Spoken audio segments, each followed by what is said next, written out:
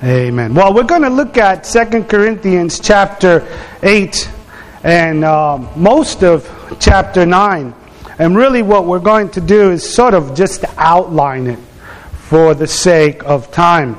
If you've been around ICA for these years, you know that finances is just not one of my subjects. I'm not comfortable with it.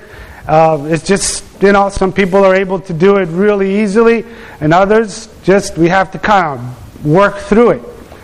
And so I sat for these weeks. I've just been really going over 2 Corinthians chapter 8 and 9. And finally I felt what God wanted me to do is just to share with you all that's there, but again, in a very kind of bird's eye view concept. And then towards the end, revealed to you perhaps some of the blessings that God has brought that very few in the congregation know about.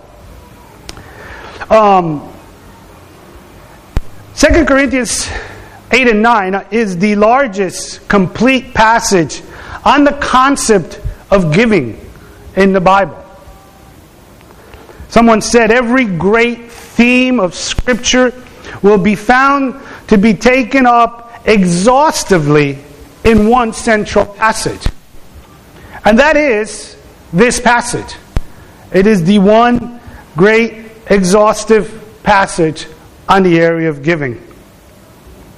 In it, Paul is writing to the Corinthians, to the province of Achaia, the historians and so on, and they tell us that more than likely he's writing from a place in the north, Macedonia, particularly from the city of Philippi.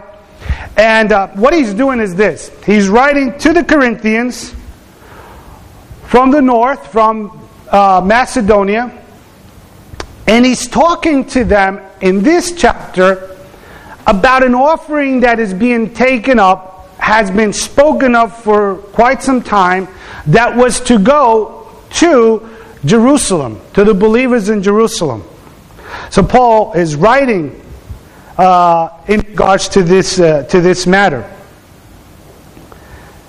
We're going to begin at verse 1 from chapter 8, and we're going to look at a pattern. There's a pattern inside of this passage on this issue. It's actually an extensive list, per se, that one can make. And this pattern begins where, by nature, in the context of the things of God, should begin. It begins with God. Would you please just look at the first chapter there? The first verse in chapter 8. And now, brethren, we want you to know about the grace that God has given the Macedonian church. The grace that God has given the Macedonian church. It begins not with the Macedonians, but with God. He is crediting God, not human effort. And that's important, because ultimately a child of God should be moved by the Spirit of God. God grants the grace. God working through these believers in Macedonia. And He is working through them on the next point. The next thing that we see is, despite their circumstances. As I said, Macedonia is in the Roman province of Greece. It's in the north.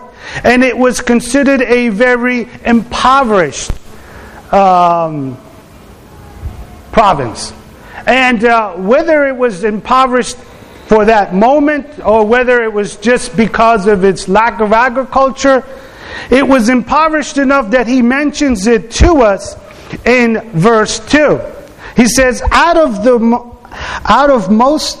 most severe trial, their overflowing joy and their extreme poverty welled up in rich generosity. Severe trial and extreme poverty. Despite their circumstance, God still works through these believers, grants them grace for them to be gracious to others. Now, he begins at this point to portray the pattern of a giving heart. And he begins in verse 3 by saying that, number one, they first gave themselves and in their abilities. Go to verse 3. In verse 3 it says, "For I testify that they gave as much as they were able, and even beyond their ability, entirely on their own. They gave," it says, in their ability, not beyond, not under. But yet, Paul adds to that there was sacrifice. Though they did not have much within it, there was sacrifice. They gave in their abilities. They asked to be participants. Verse 4. It wasn't that Paul had to convince them. That's why he begins in verse 1 by saying that it was God who granted them grace. In verse 4 he says that they asked to be participants. They urgently pleaded with us for the privilege of sharing in this service to the saints.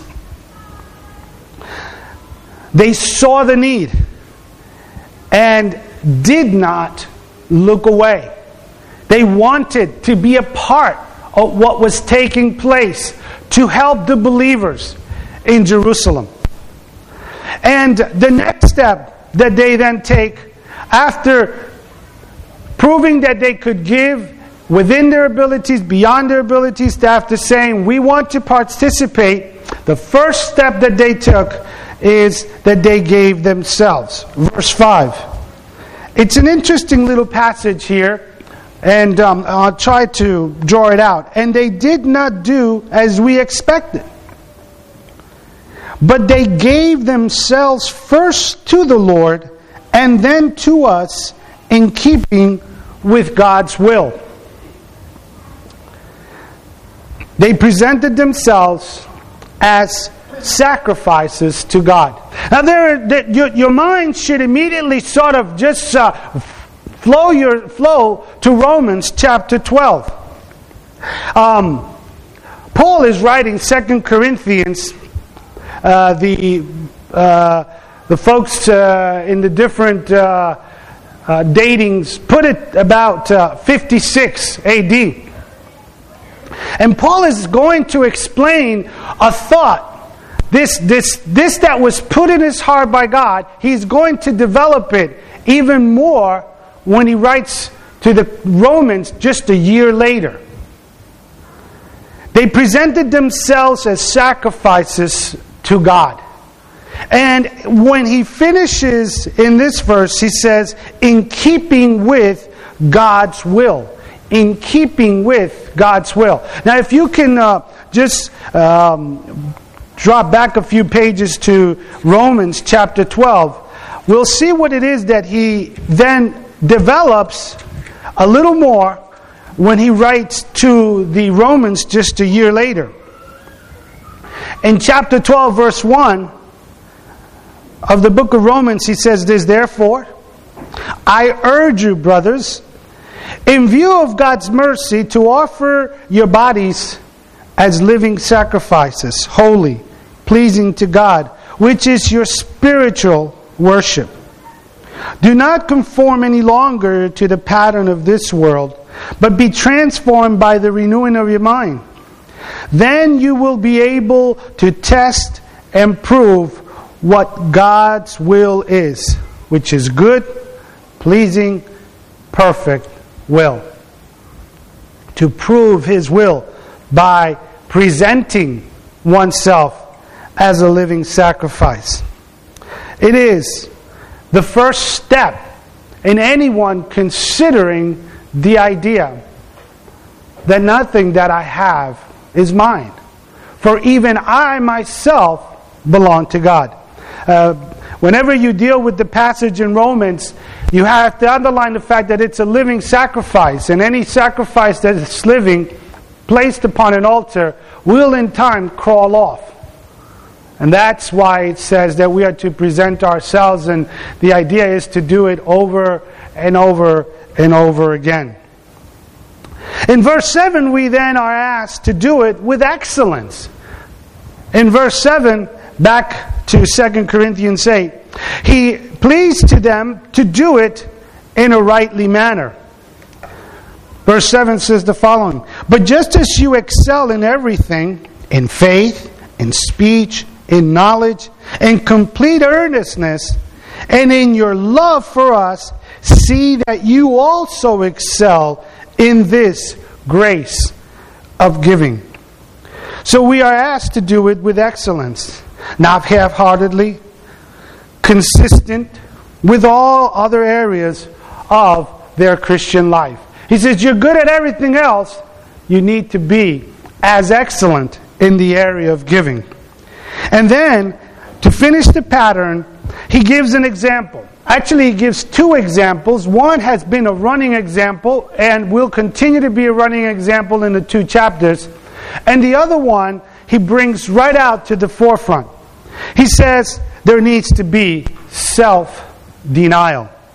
Verses 8 and 9 are the ones in which we find when he refers to, I am not commanding you, he says, but I want to test the sincerity of your love by comparing it with the earnestness of others. For you know, the grace of our Lord Jesus Christ, that though he was rich, yet for your sake he became poor, so that you through his poverty might become rich. In verse 8 he finishes by the love, it says comparing it with the earnest of others. And the others doesn't stop with Jesus. He's been talking to them about the Macedonians, and so will we in a few minutes. But he says you must deny yourself. There has got to be self-denial when it comes to the aspect of giving. And he then says, as seen in Christ, who being rich, Philippians 2 tells us, he put all of that aside and emptied himself in order that you may become rich. So, a pattern is set forth. And the pattern has to have a purpose. And the purpose is seen for us in the next few verses. A giving heart has to have a pattern. A giving heart has to have a purpose. In verses 10 through 15, it's about equality. It's all about equality. In this NIV, twice he mentions the idea of equality.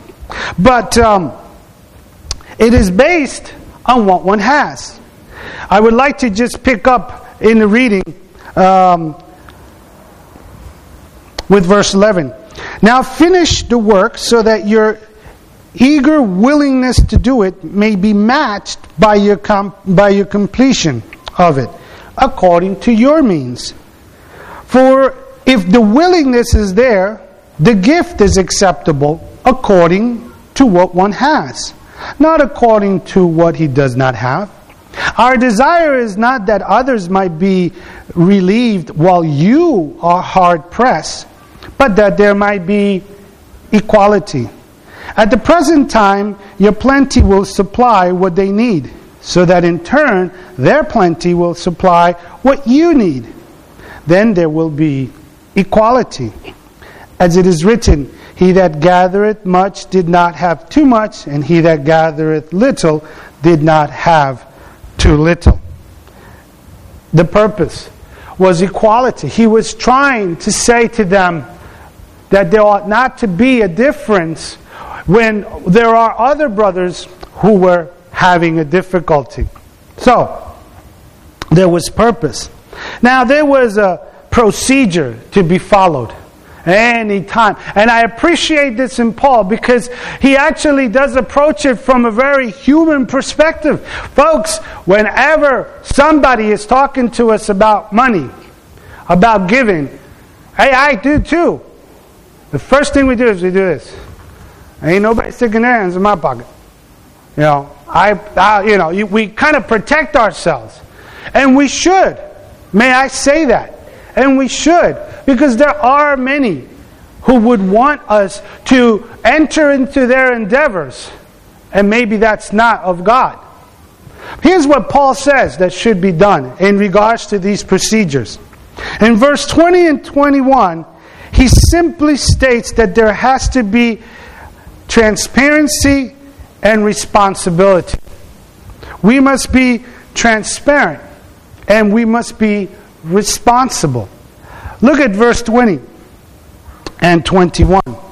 It says here, we want to avoid any criticism of any way we administer this liberal, by the way, liberal there meaning generous, this liberal gift. For we are taking pains to do what is right, not only in the eyes of the Lord, but also in the eyes of men. So he is saying to them that they must proceed transparently and responsibly. And why the whole 2 chapters? Well, the procedure includes preparation. That is, in chapter 9, verses 3 and 5, perhaps we see it the best and the clearest. Listen to what he says to them in verse 3 and verse 5 of chapter 9. Verse 3 begins by saying, "But I am sending the brothers in order that our boasting about you in this matter should not prove hollow, but that you may be ready, as I said you would be. For if any Macedonian come with me and find you unprepared, we, not to say anything about you, would be ashamed of having been so confident. So I thought it necessary to urge the brothers to visit you in advance and finish arrangements for the generous gift you have promised." So, in those procedures, we are not only to be transparent, we're not only to be responsible, but we're to prepare. Well, we're sort of come to the part where I want to talk to you about the Macedonians.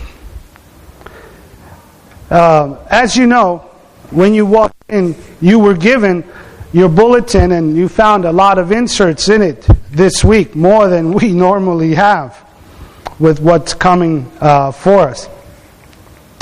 So let's just talk for a little bit about the Macedonians, our Macedonians, and give some information that might be of surprise to some. Up to this point in the book of 2 Corinthians, Paul has sought to inform the Corinthians of the solidarity of the Macedonians and the example they have been. And he is urging them to show that they have learned from them. In that process, Paul says that he boasts to the Macedonians about the Corinthians, saying they're a good church. They're good folk.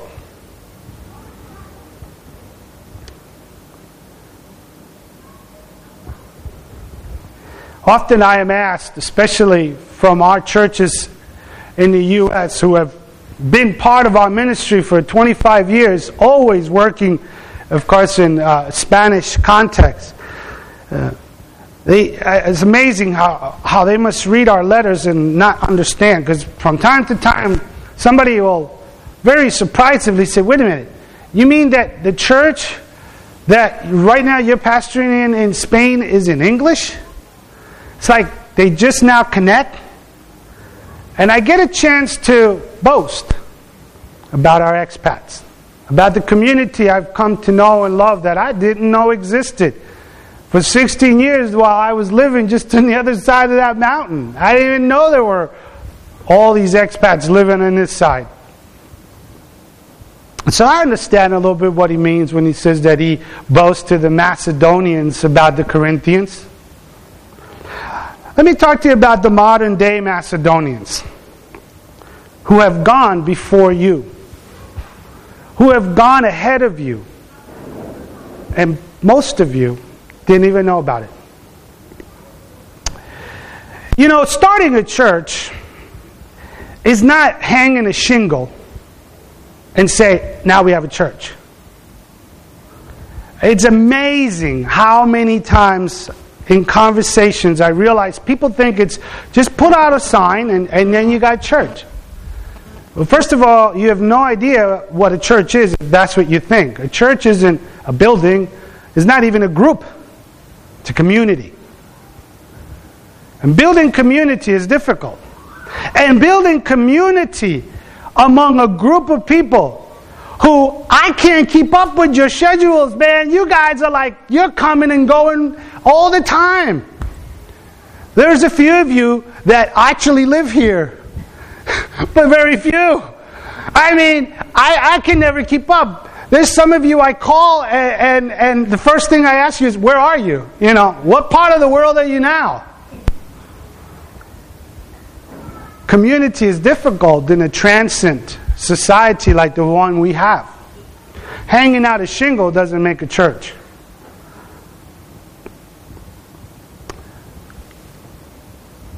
When we hung the shingle in 2004, a minister who used to be in this area said to me, "You're wasting your time, it won't work, and they don't deserve you." And I kid you not, he said those things to me. I saw him yesterday. We had this big meeting down in the south, in Murcia, Lorca. Remember Lorca, the earthquake? And you know, I'm still part of the Evangelical Council in Murcia. I'm still on the board, and so we had this big meeting down there, and it was all for pastors from the region. And he was there, and he said, "Are you still in Torrevieja?" I said, "Yeah." "Are you still with the English-speaking church?" I said, "Yeah." And you could just see the surprised look on his face. It's like, really? You're still there all these years? You know, they haven't walked out on you? You haven't walked out on them? Guess what I had a chance to? I had a little bit of a chance to boast about my Corinthians. And said, "Hey, no, I don't know what you were talking about." I said, "They're the loveliest people. I'm learning a lot about them. And they're teaching me how to grow old gracefully. How to prepare." Let me talk to you a little bit about Macedonians. When we hung that shingle in this building, most people didn't know what we stepped into. Now, I mean, the church, we told them, but I don't think the church registered. Especially the fact that we had to pay our rent a year in advance. That was 21,600 euros. In order to save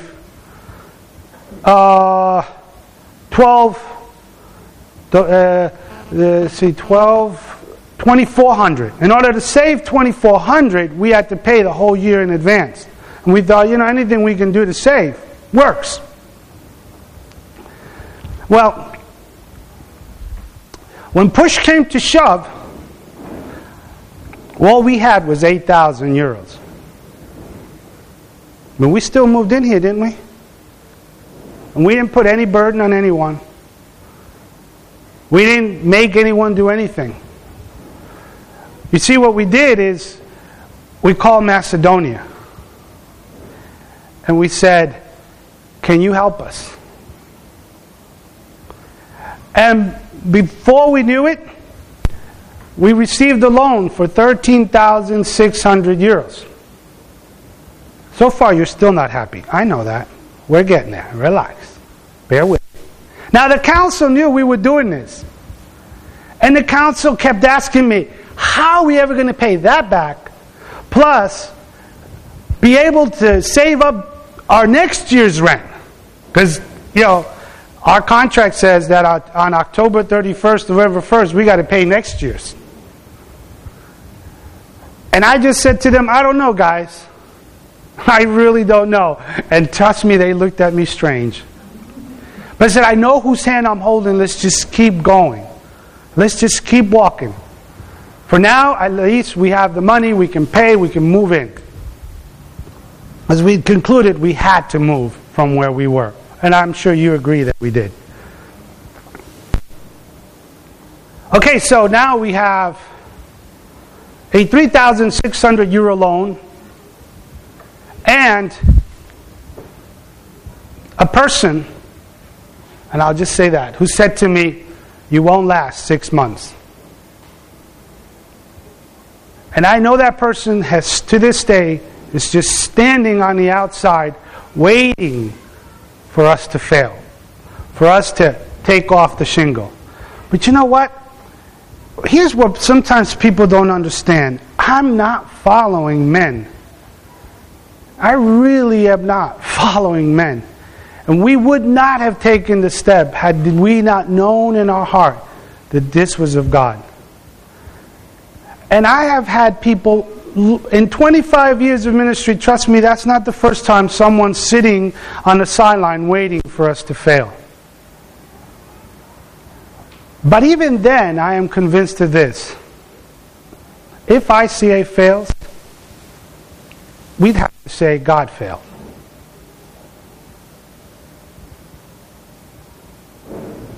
That's a sobering thought. Because up to this point, all the decisions that the council has made, we made them really seeking God and asking God, is this what you want for us? Now, I want to keep telling you about the Macedonians that you don't know about. For see, the Macedonians have come from 2 different countries and 5 different states from the United States. And that 13,600 euro loan, that right now you're wondering, how are we going to do that? You see, they paid it. Somebody else came and paid our debt. So, one Macedonian stepped out and said, you need the money, you need it now, here it is. Just go. I said, well, I'm not sure when we're going to pay you. And he says, all right, whatever. And what's the interest? 0. I said, well, so far I like that loan. Right? 0% interest, and we can take as long as we want to pay it. But I said no to myself. I said, God, if this is of you, I want this paid. I would love to have this paid by summer's time. No later than. And then I just sort of let people know what was going on. People that I know that it's not about hanging a shingle. It's not about hanging a... You don't start a church by just hanging a shingle. Well, Macedonians have come and have shown to us what it means to give. They rose up to help us, and they made the difference. Folks, that was humbling to me. When we were still in the month of August, and I was still thinking and praying about it, we were still 5,000 American dollars behind. And I thought, Lord, August is about to finish. And I had already talked to my wife and do whatever it was going to take for that loan to be paid, because I felt I needed to honor that commitment to the man, the ministry really, that lent us that. And before August was finished, I got an email. And the email said this: I just received another check. Your loan is paid in full. And I thought, only God knows to bring me right to the edge. And I said, wow. I told Jack, I said, Jack, I got paid. Jack just said, praise the Lord. What can we say? I said, how can we tell our people? Or maybe the question was, when do we tell our people that they've not been rowing by themselves? There have been others rowing with you. But they don't have to row all the time. They're here to help us get going, get started, get on our way. but we're to do the rest. That's our responsibility. Transparency, responsibility. Now, I look about those folk who helped us. They're looking at us. They were an answer to prayer. And I know this from Scripture. Their giving has made them rich. That's what the Bible says. Their giving made them rich. Because you see, it says in Luke, for example, give and it will be given to you. They will pour into your lap a good measure. By the way, the they are people. Men. Into your lap, good measure, pressed down, shaken together, and running over. For by your standard of measure, it will be measured to you in return. And I do know some of those people. Because, they let you know. And I know God has since made them rich. Things have happened into their lives. They've sown and they reaped. Now it's our turn. We have made it so that, number one, we can prepare. We've been mentioning the Planned Giving Day. We are now provided you with an envelope. We provided you with information so that you know where we are. A year ago, this last December, we were 8,000 euros into a 21,600 challenge. Now, you know what? We don't have to pay it. We don't have to pay in advance, the rent. We can pay it monthly, but then it's going to cost us more. And I'd like to use God's money a little more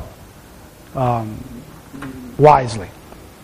So you have, I think, the information that you need about our rent. And we need a wall here. We need to close in this so that we don't waste air conditioning and heating. We need a foyer to close that off. Upstairs, we need to make the Sunday school room bigger. We need to knock down a wall and build a smaller wall.